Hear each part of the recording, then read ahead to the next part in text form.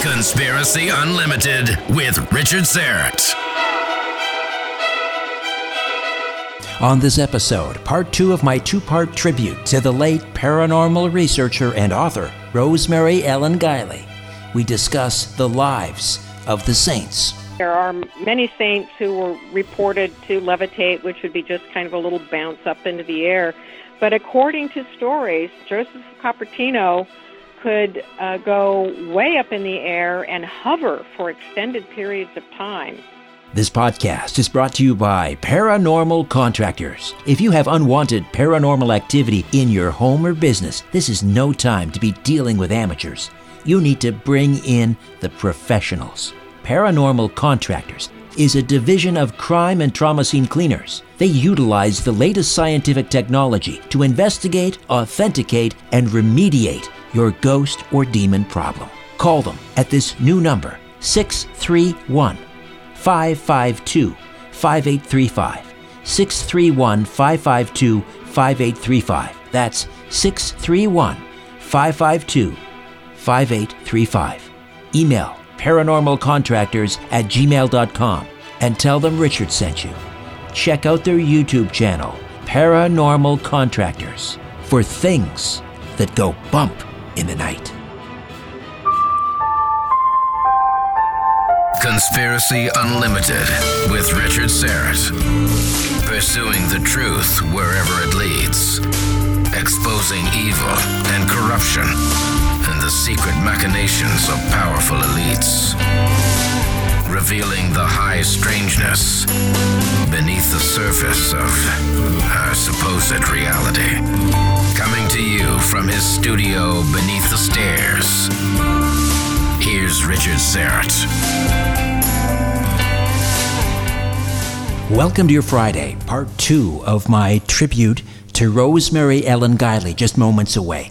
And of course, since it's Friday, that means a visit from Christian D. Cadieux from Reverse Speech Radio with another amazing reversal, this one from Al Capone.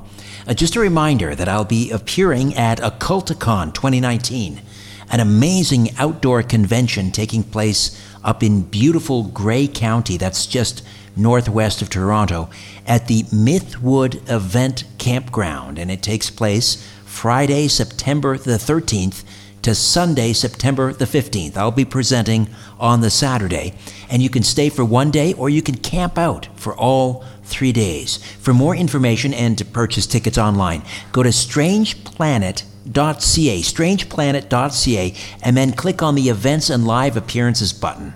Or you can go to occulticon.com. For part 2 of my tribute to Rosemary Ellen Guiley, I dipped into the archives of my weekly syndicated radio program, The Conspiracy Show. And we go back to April of 2018. It was Orthodox Holy Week, leading up to Pascha or Easter. And Rosemary joined me to discuss one of her major encyclopedic works about the lives of the saints, their reported miracles, supernatural abilities, and their relics and remains. Hey, Rosemary, how are you? Well, I'm doing well, Richard. Winding down the winter here, looking forward to my spring travels. I've got a lot of events coming up, research trips. It's already been a busy year for me with the writing, editing, and publishing.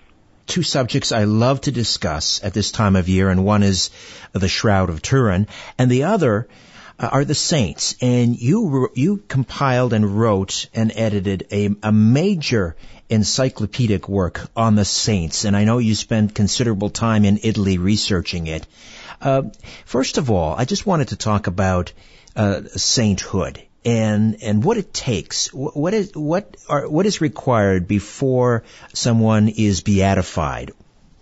Well, the church now has specific procedures, and in the early days of the church, you were considered a saint mostly by popular acclaim.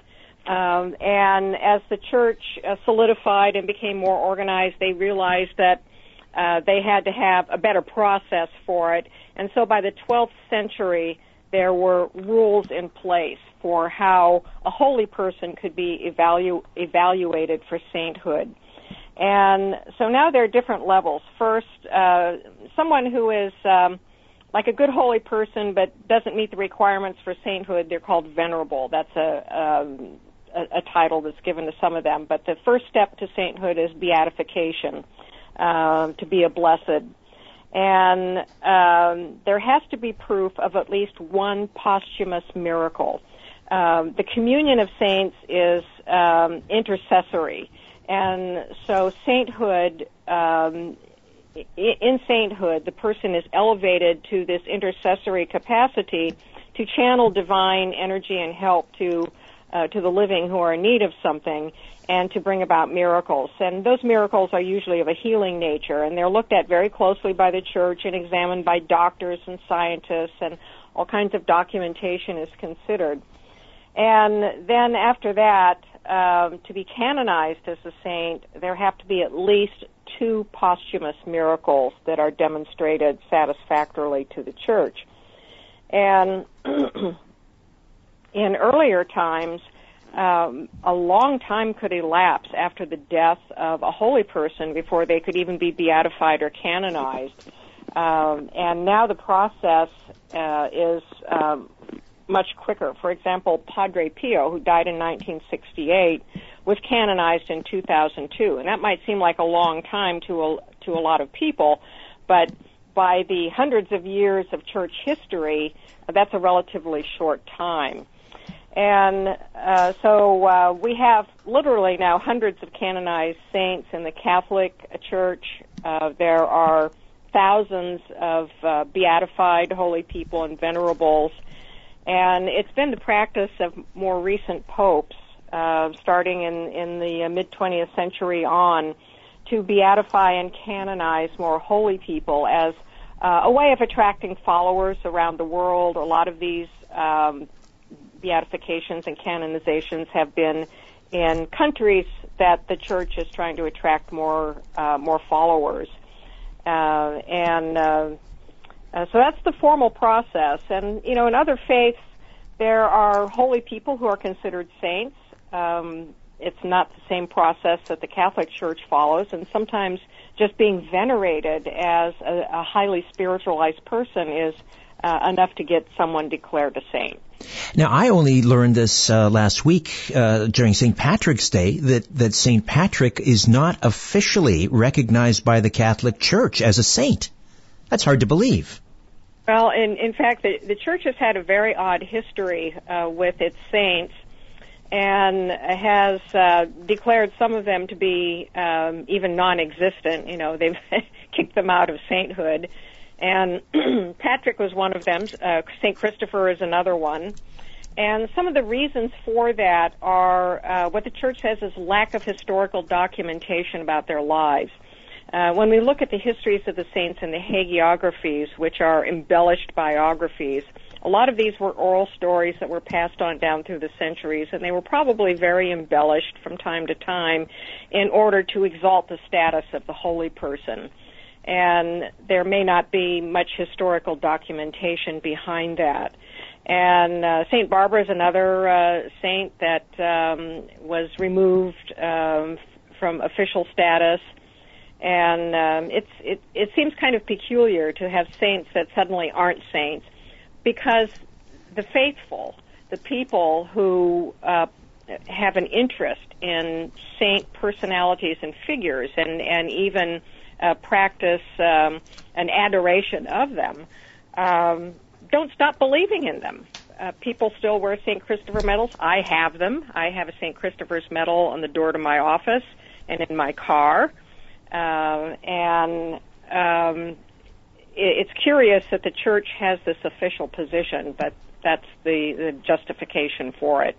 You mentioned Padre Pio, and I wanted to get into to a discussion about relics, but also incorrupt bodies. And Padre Pio, to me, is an excellent example. He died in 1968. But his, and I don't know if you've seen him in repose, but I think you mentioned you've seen some of his relics. But I'm looking at a photo here of Padre Pio. He looks like he went to sleep 10 minutes ago. How is this possible? Well, many of the incorrupt saints look that way. They look very, very, very lifelike, and some of that is with a little enhancement, a little wax, because some of the body parts don't hold up all that well. Incorruptibility is not a requirement for sainthood, but it's one of the things that the church has looked at over the years. And so after a holy person has been buried, they're often dug up, sometimes more than once, for their bodies to be examined for incorruptibility. And scientists will say that, well, this is not necessarily miraculous here, and incorruption is no longer considered officially a miracle by the church. But it could have to do with climate and soil and how a person died and the diet that they had.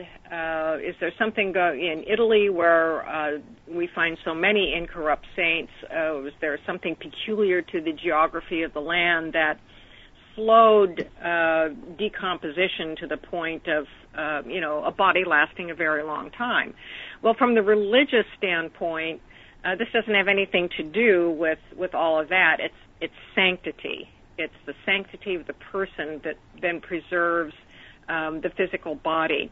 And stories abound about how sweet odors arise from the graves of the saints, or when they are exhumed, there are these floral scents that waft out, and the bodies look so amazingly intact.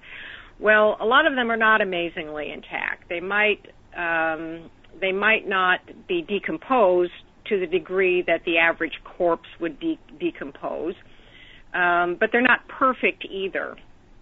Some of them might look a little more mummified than anything else, but the church makes a determination about how well preserved the bodies are, and sometimes they are removed from their graves and they're put in these glass reliquaries where they're laid in repose. There is one famous incorrupt saint who is seated in a reliquary, and that's Catherine of Bologna. And they are then venerated by the faithful. Now, usually what's exposed is only the head and the hands and the feet. The corpses are clothed. And the heads don't hold up very well, and so they are often enhanced with wax. And so the faces will look almost mannequin-like in some ways because they've been waxed and enhanced with tints and paint. The hands will often look kind of withered, and the feet, too, kind of withered and mummified. But sometimes they look remarkably fresh. And there are many accounts of how well preserved saints were for a long time before the flesh started to deteriorate, and these sorts of cosmetic things were then required. While I was in Italy some years ago researching this book, I toured around and visited a lot of incorrupt saints and relics of the saints.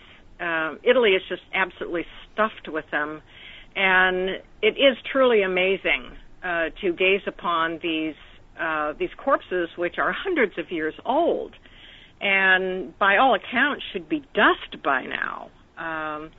And yet there they are, from the church's standpoint, preserved by their holiness. Now, many of these saints who have achieved this status, they were very, very severe on themselves. They practiced really rigorous dietary restrictions. They often wore hair shirts, slept on nailed beds, mortified themselves, denied every earthly pleasure they could think of denying, spent hours and hours in intense prayer, had ecstatic visions, frequently fell ill, and were in these rapturous states where they were in constant contact with something of a high spiritual nature. And whether or not this intensity does something to the body, it's an interesting question to consider. It is. I was just reading about Padre Pio, and again, you were right. They did. His body was pretty much intact, except for parts of his face, which had decomposed, and they partially covered it with a silicone mask. They did a remarkable job as I'm looking at his face. It looks so natural.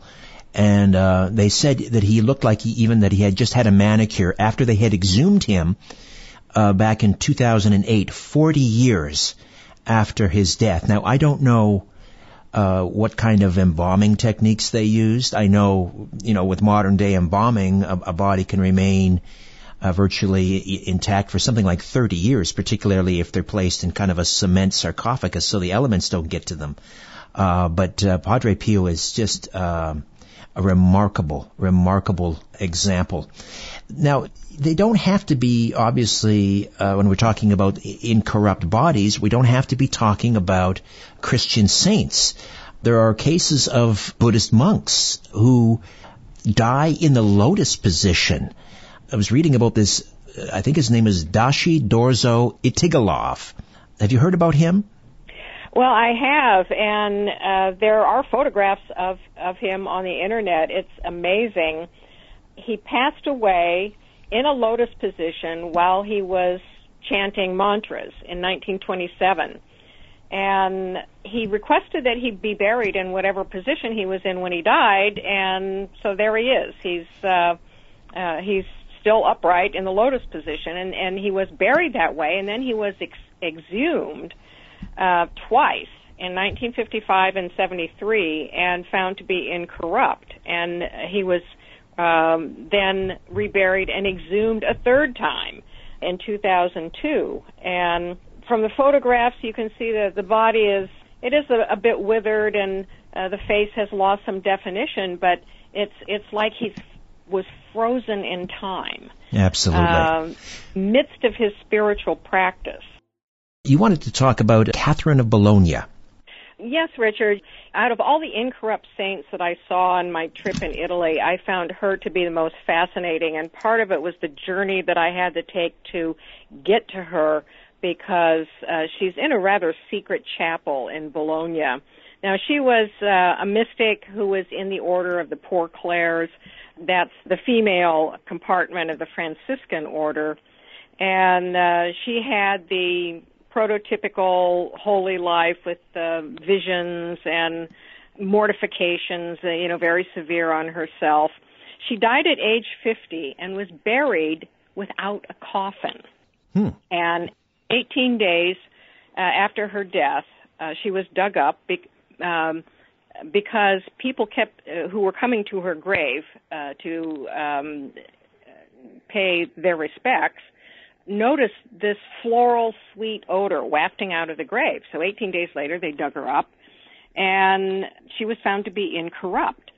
Now, there was a little bit of skin that was hanging here and there, but it so amazed everyone, and she had this radiant look about her, and also they noticed that the corpse bled as well. That was a sign that something strange was going on. Actually, from a medical perspective, it was probably just blood that was being pressed out of the orifices as part of the decomposition process. But nonetheless, she was in excellent shape. And so she was taken out of the grave, and she was placed in a seated position. It's the only seated Christian saint I've ever seen. Don't they typically bury popes sitting up? They might. I think you're right about that. But the monks and the nuns, no. They would be buried like everybody in a coffin. But so she's in a seated position, and she was not placed in a reliquary for a long time. And she was dressed in her habit and with a Bible and a rosary. And people came and paid their respects to her and kissed her feet. Well, over the years, her skin turned black, and it's ebony black, and the explanation for that is that the smoke from all the candles in the church eventually changed the color of her skin. And today she is in this tiny little chapel in Bologna, and you have to know about it to go there. And it's not advertised. I read about it in a book. When I went to Bologna, I had even the tourist office couldn't tell me exactly where it was, and I finally found this secret little tiny chapel where she is in a tiny little room and is only available during certain hours. And there are about 12 chairs in this room where people can come in and sit before her, and she is now encased in glass, and pray and meditate. No pictures are allowed. So finally find my way to this little chapel, and I get myself admitted. I don't speak Italian, and a lot of these people don't speak much English, but I managed to get in there. And it was amazing. You were talking about how Padre Pio looks like he's asleep. Well, Catherine of Bologna looks so lifelike that, and her eyes are cast down toward her Bible. She looks like she could look up at you at any moment. And she is extraordinarily well preserved. Well, I snuck my camera out, and being the bad girl I was, Rosemary. And I started surreptitiously taking pictures. Well, some nun, evidently they watched people in the room, and some nun came out from a door and chastised me. And unfortunately, I didn't get thrown out, but I had to put my camera away. But I did get a few pictures. But she was the most extraordinary because she's seated, her skin coal black, very, very lifelike, and not out in public. It's almost like a secret to find her. Well, I just want to add one other little short story to that, because after I visited her, I went to the Basilica of St. Dominic. It's a huge church, and St. Dominic founded the Dominican order, and they were the big inquisitors during the Inquisition. And Dominic also was incorrupt, but most of his remains are in this giant sarcophagus, and the only thing that you can see of his body is his head, which is in a reliquary. And there are some saints whose heads are preserved. Catherine of Siena is another one. So his head is there. Well, I took a tour of the basilica for English-speaking tourists, and the monk was very nice. And after the tour was over, I introduced myself, told him I was a writer doing some research, and asked if I could ask him some questions. And he said, "Oh, you want to see relics? I'll show you relics." And he takes me upstairs to what would be the attic area of this huge church. And it's an immense area, storage rooms, like a big department store. And it is stuffed to the rafters with relics. They also had a number of other incorrupt saints of no big personalities, but their bodies were incorrupt. They were also stashed around the basilica in these glass reliquaries. But up in the attic, they had body parts, bones, organs, and they were just all over the place. And he said, all the churches are like this. We have so many relics, we have nowhere to put them. We don't know what to do with them. Wow. You got like the backstage pass. I did, and it was absolutely astounding. Because as you mentioned, there are lots of churches where they've got the finger bone or, the tongue or something like that. It's kind of morbid the way some of these corpses were dismembered and their bones and organs were sent around to different churches where they could be put on display for veneration.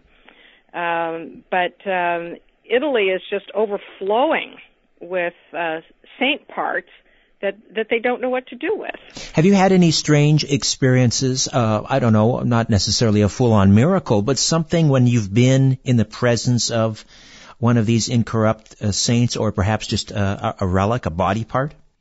Well, not an incorrupt saint, but I did have a mystical experience in Montreal, and it was just a very low, not even a canonized saint. It was Frère André. Oh, yes. And he's got, it's the Basilica of St. Joseph. That was his patron saint, very big place in Montreal. And Frère André, who never made it to sainthood, he was a doorkeeper for this order, but he had a miraculous healing ability. And he would go out and he would literally heal in the manner that Jesus did, by telling people they were healed and by touching them. And he developed quite a following, much to the consternation of his order, because they thought a personality cult was developing. And when he died, he was buried in a black granite tomb inside the oratory. And people go and they touch the tomb to be healed. That's the custom. And so I was in Montreal one year for a conference, and I heard about the oratory, and out of curiosity went. His preserved heart is also on display. And I got in a very long line of pilgrims to go and touch the tomb. And I wasn't expecting anything. I'd never heard of this man, didn't know anything about him. I was just curious. And when I touched the tomb, something happened, Richard, and I felt it was a rapture. It was literally a rapture, just like the saints described, about being swept up into what I can only call divine fire. And I was in the presence of something highly spiritual and very transcendent. And it was, I felt like I was being consumed by this fiery energy. Wow. And I wrote about it. It's in the introduction to my Encyclopedia of Saints. And it left me in tears. I was so overcome by this experience of just, by touching this tomb, being swept up into some holy presence that I could only comprehend on an intuitive level, a spiritual level. Like they say that you can't put these things into words, and it's true. Now, in subsequent visits to Montreal, because I would be invited back to the same conference, I made it a point to go to the oratory every time and touch the tomb, and I wanted that experience. I wanted to have it again so much. Yeah. And I had other pleasant experiences, spiritual, meditational, but I never had that divine fire experience again. And I think that's the case with mystical experiences. You have a certain experience once, and then you might have another extraordinary experience, but it's not going to be the same as one you had before. That's remarkable. Do you know the story of Frère André's heart being stolen from the oratory? Back in about 1973, and they believe it was separatists from Quebec. At that time, there was the separatist group, the FLQ, and the heart was stolen and basically held for ransom. And the church refused to pay the ransom. I think they asked something like 50,000 or 500,000. It was 50,000. And they said if they didn't get it, they would destroy the heart. They refused to pay it. Eventually, I mean, the story went worldwide, and they received a tip. Police received a tip, and they ended up recovering the heart in the basement of a house, I think, somewhere on the island of Montreal about a year later. Oh, my gosh. You know, I do recall now hearing about that, but I'd forgotten the details. Amazing, the value, that is placed on something like this. These relics, they really are beyond value. And I was also very impressed with the room where the black tomb is. The walls are covered with crutches and canes that it said that people threw them away after being spontaneously healed by touching the tomb. Now, you would think that somebody like Frère André would be canonized, but he's only a blessed, and maybe it's because he lacks the posthumous intercessory miracles. But I think sometimes it seems that the church doesn't like personality cults to develop, and they certainly treated Padre Pio that way. He was enormously popular when he was alive. And in order to suppress his popularity, he was forbidden to preach.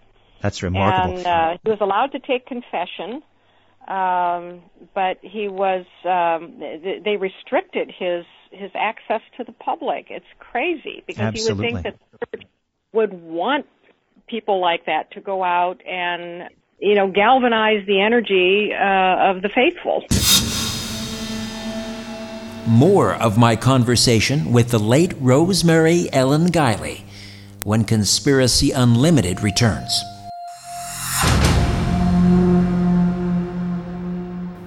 It's Friday. Let's get Christian D. Cadieux in here, the co-host of Reverse Speech Radio. Hey, Christian, how are you?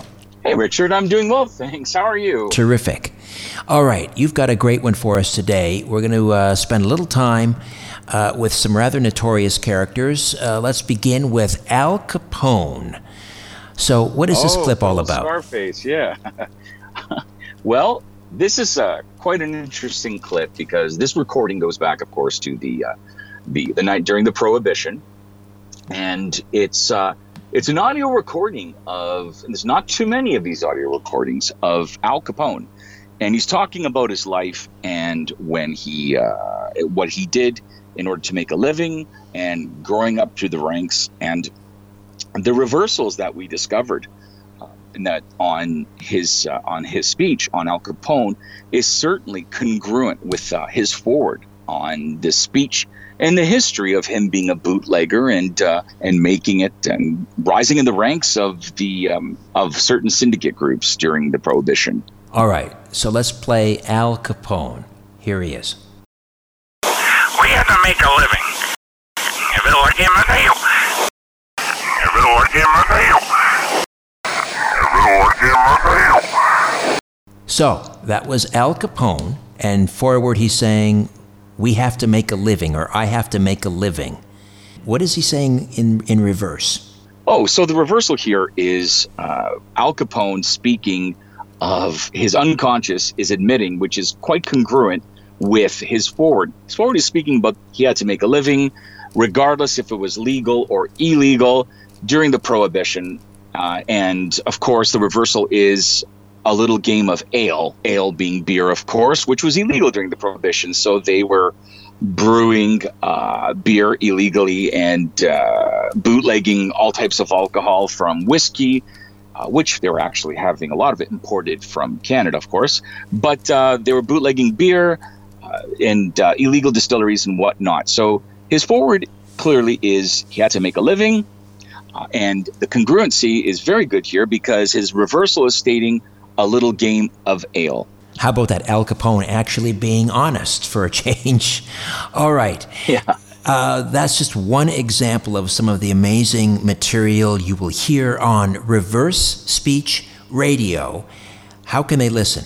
They can certainly listen on the Libsyn platform, Reverse Speech Radio, or they can certainly go to reversespeech.ca and click on the link on the homepage to Reverse Speech Radio. reversespeechradio.libsyn.com. reversespeechradio.libsyn.com. Talk to you next week, Christian. I look forward to it. Thank you, Richard. Bye-bye.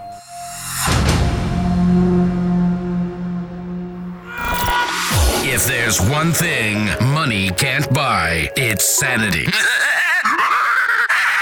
Conspiracy Unlimited with Richard Serrett. And we are back with Rosemary Ellen Guiley. We're talking about saints, and of course, she wrote a major encyclopedic work on this very subject. How long ago did that come out, Rosemary, that book? Let's see, that came out around 2005. Oh, it's been 13 years. I was in Italy in 2004 doing a lot of the research. And it takes several years. I'd started the work on this before I went to Italy. It takes, a couple of years at least to write one of these things. I just found it fascinating. I grew up a Methodist. Me too. People Me just too. assumed that because I was writing this book I had to be Catholic. But I was just fascinated by this whole process of what people feel they have to do in order to become close to God, and what the saints represent in that, and the things that they went through and subjected themselves to in order to achieve what they felt was that sanctity and purity. A miracle that has been associated with a lot of nuns and priests and so forth, and even Padre Pio, who we mentioned earlier, and that has to do with the stigmata wounds. Explain what those are. Well, those are imitations of the wounds of Christ. When he was crucified and the nails were put through his ankles and feet and the hands, and he had the piercing of the spear on his side, and he wore the crown of thorns, these are all the wounds of Christ. And some of these holy people they spontaneously develop these same wounds, and they bleed, and quite copiously. Padre Pio had wounds in the palms of his hands and in his feet that bled all the time. And he couldn't even close his hands because of the wounds. He had to wear gloves.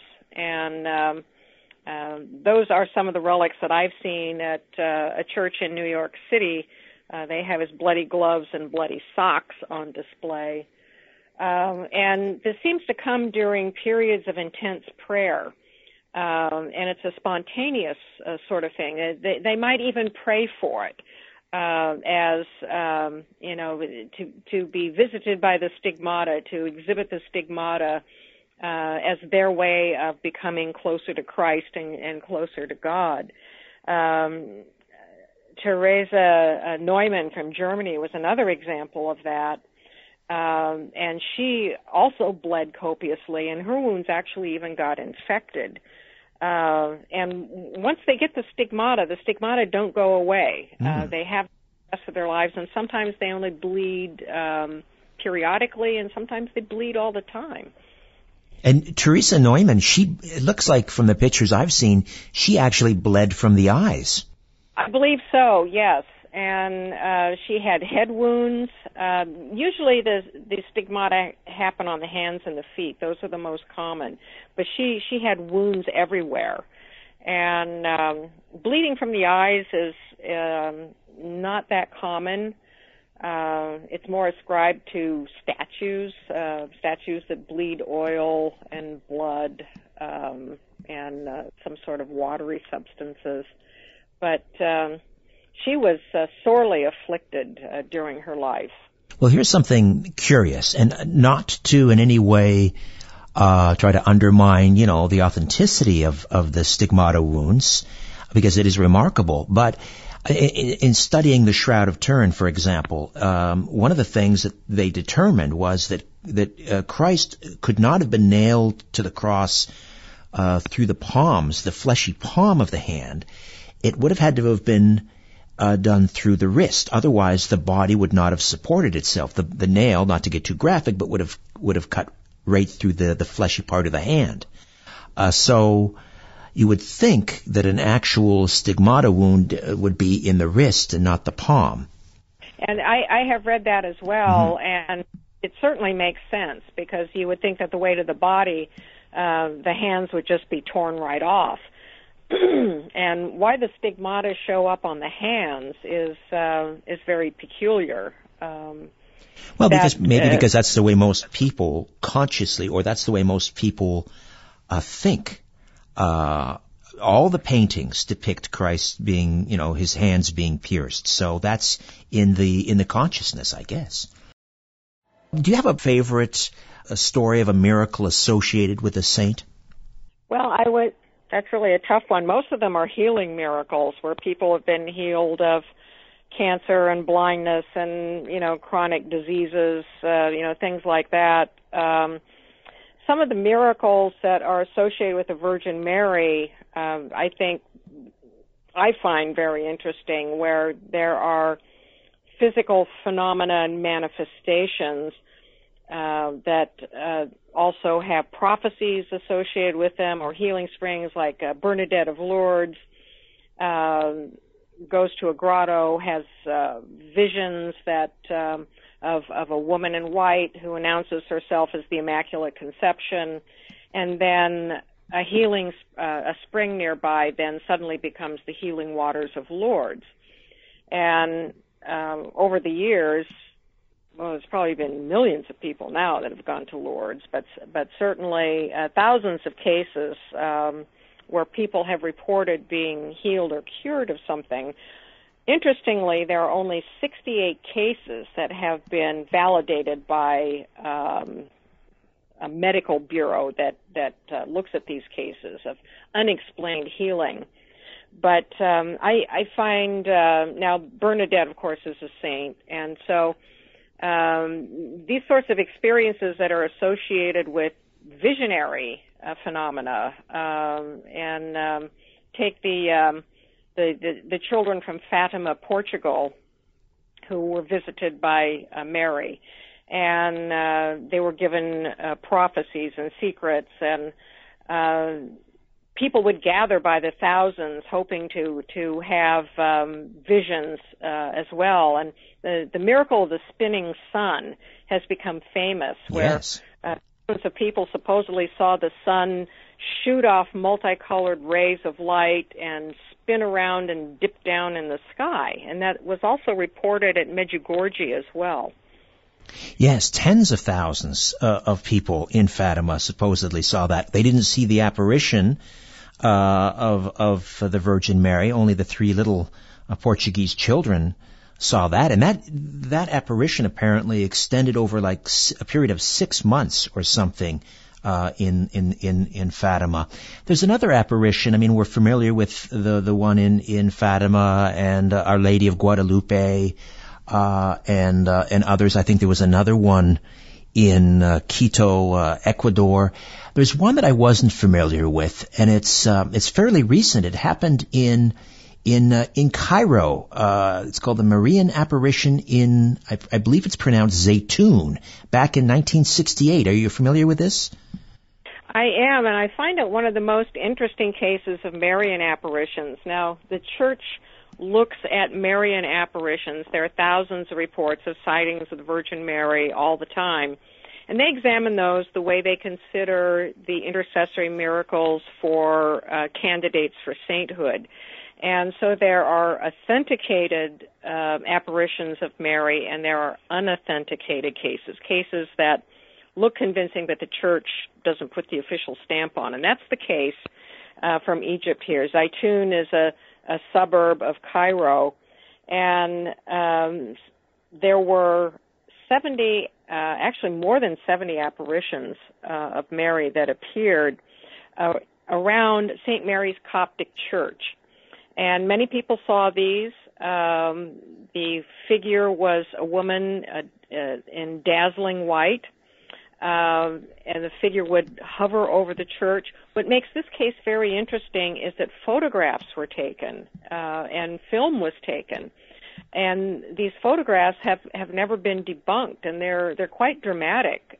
You can find them on the internet, and one of the most dramatic is a figure which looks like this dazzling woman in white in the air with the church in the background. And it was estimated that between 250,000 and 500,000 people saw these apparitions over this period of time.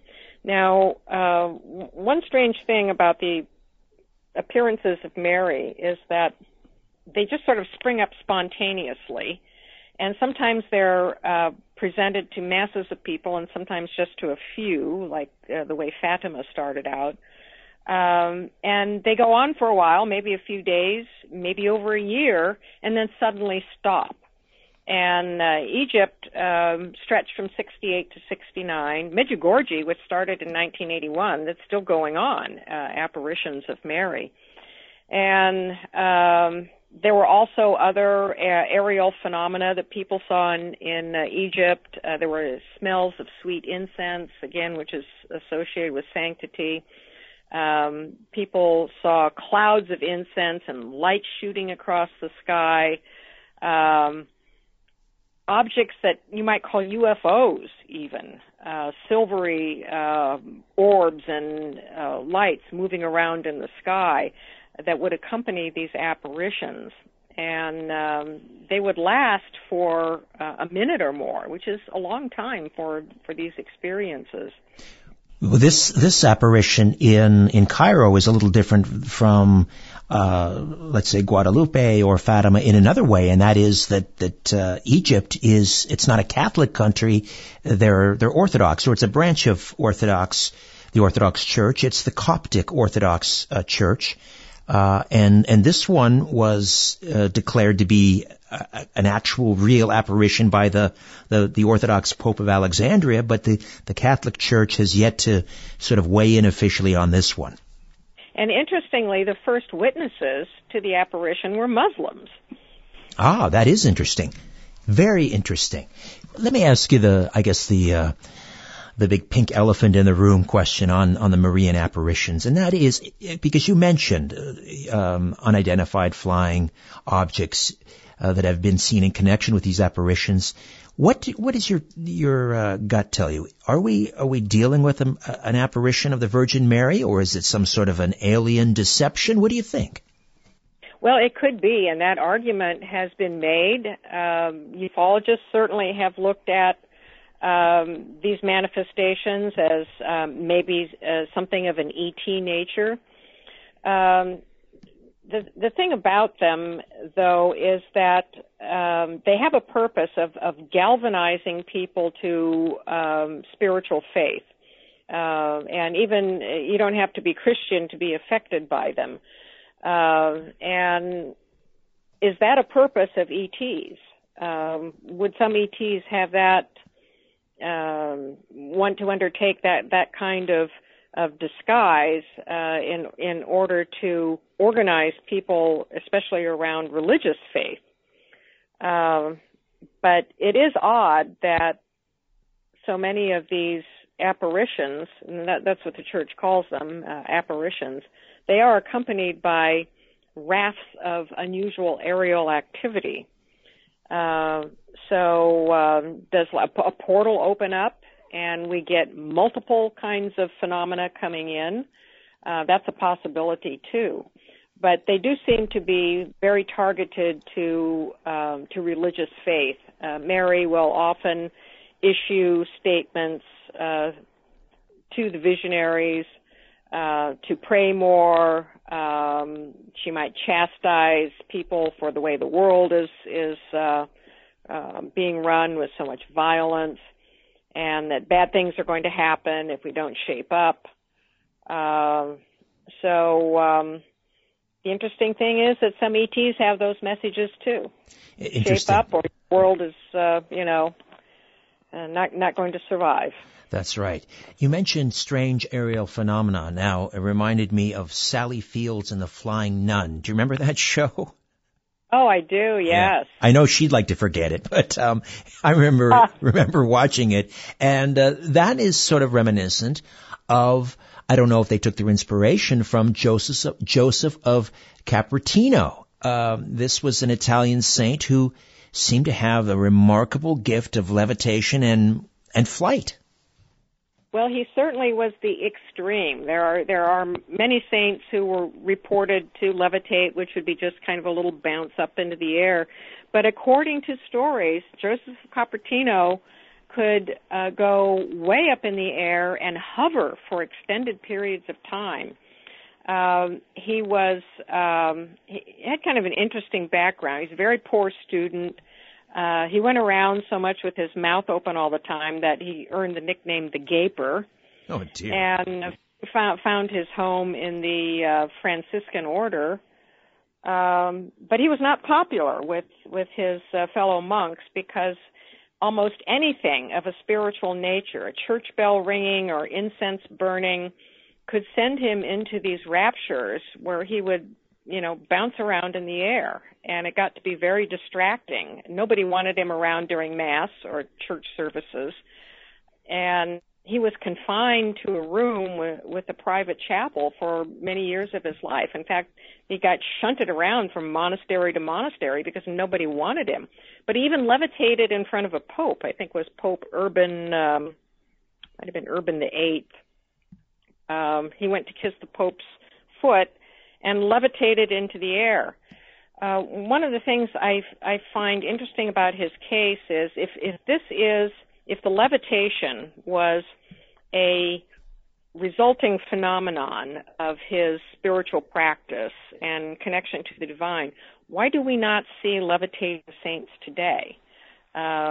We have degrees of levitation in yogic practices. Yes, the flying yogis.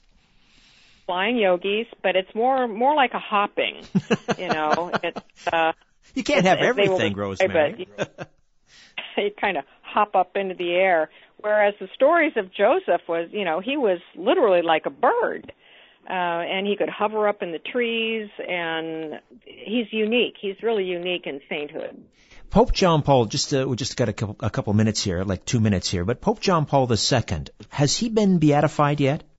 I do not know off the top of my head.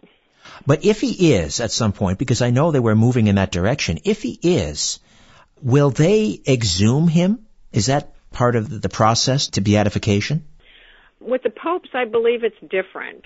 They have tombs in the Vatican. In St. Peter's Cathedral, there's a lower level where the popes are entombed, because the pope is automatically considered a saint. So I doubt they'll be digging him up.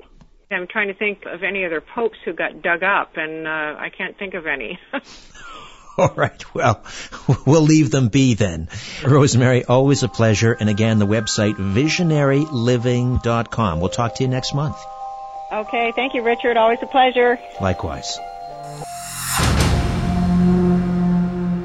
Rosemary Ellen Guiley. Rest in peace, dear friend.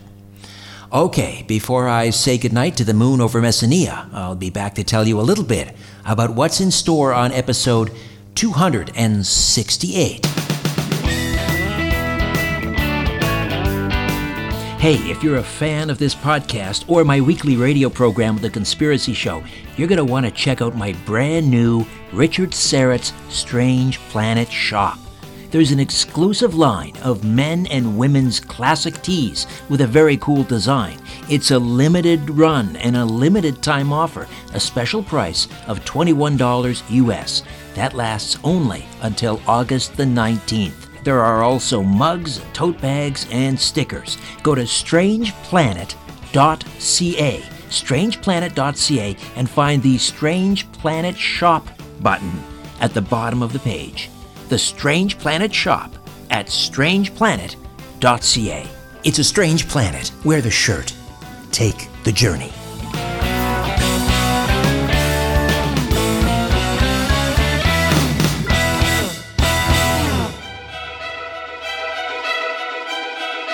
Coming up next on Conspiracy Unlimited, Lying Wonders and Strangest Things with journalist Michael Harold Brown. I think we're talking about, in many of these cases, metadimensional phenomena as opposed to something that's physical or physiological. And it's not only that, it's not only the supernatural or the alleged extraterrestrial that I deal with in this book, but also just the oddest things around the world, whether it's the strange number 11 that a lot of people seem to think shows up at apropos and sometimes bizarre times, or whether it's just the oddest coincidences that I could find, really extraordinary stuff that goes beyond really ready explanations. Until then, I'm Richard Syrett. So long for now. Kalinikta. A new Conspiracy Unlimited with Richard Syrett drops every Monday, Wednesday, and Friday at conspiracyunlimitedpodcast.com. Blow your mind. That is all for now. Oh, and remember to share and give a 5-star review, because we have huge egos and need love. We're like cats. We need constant petting.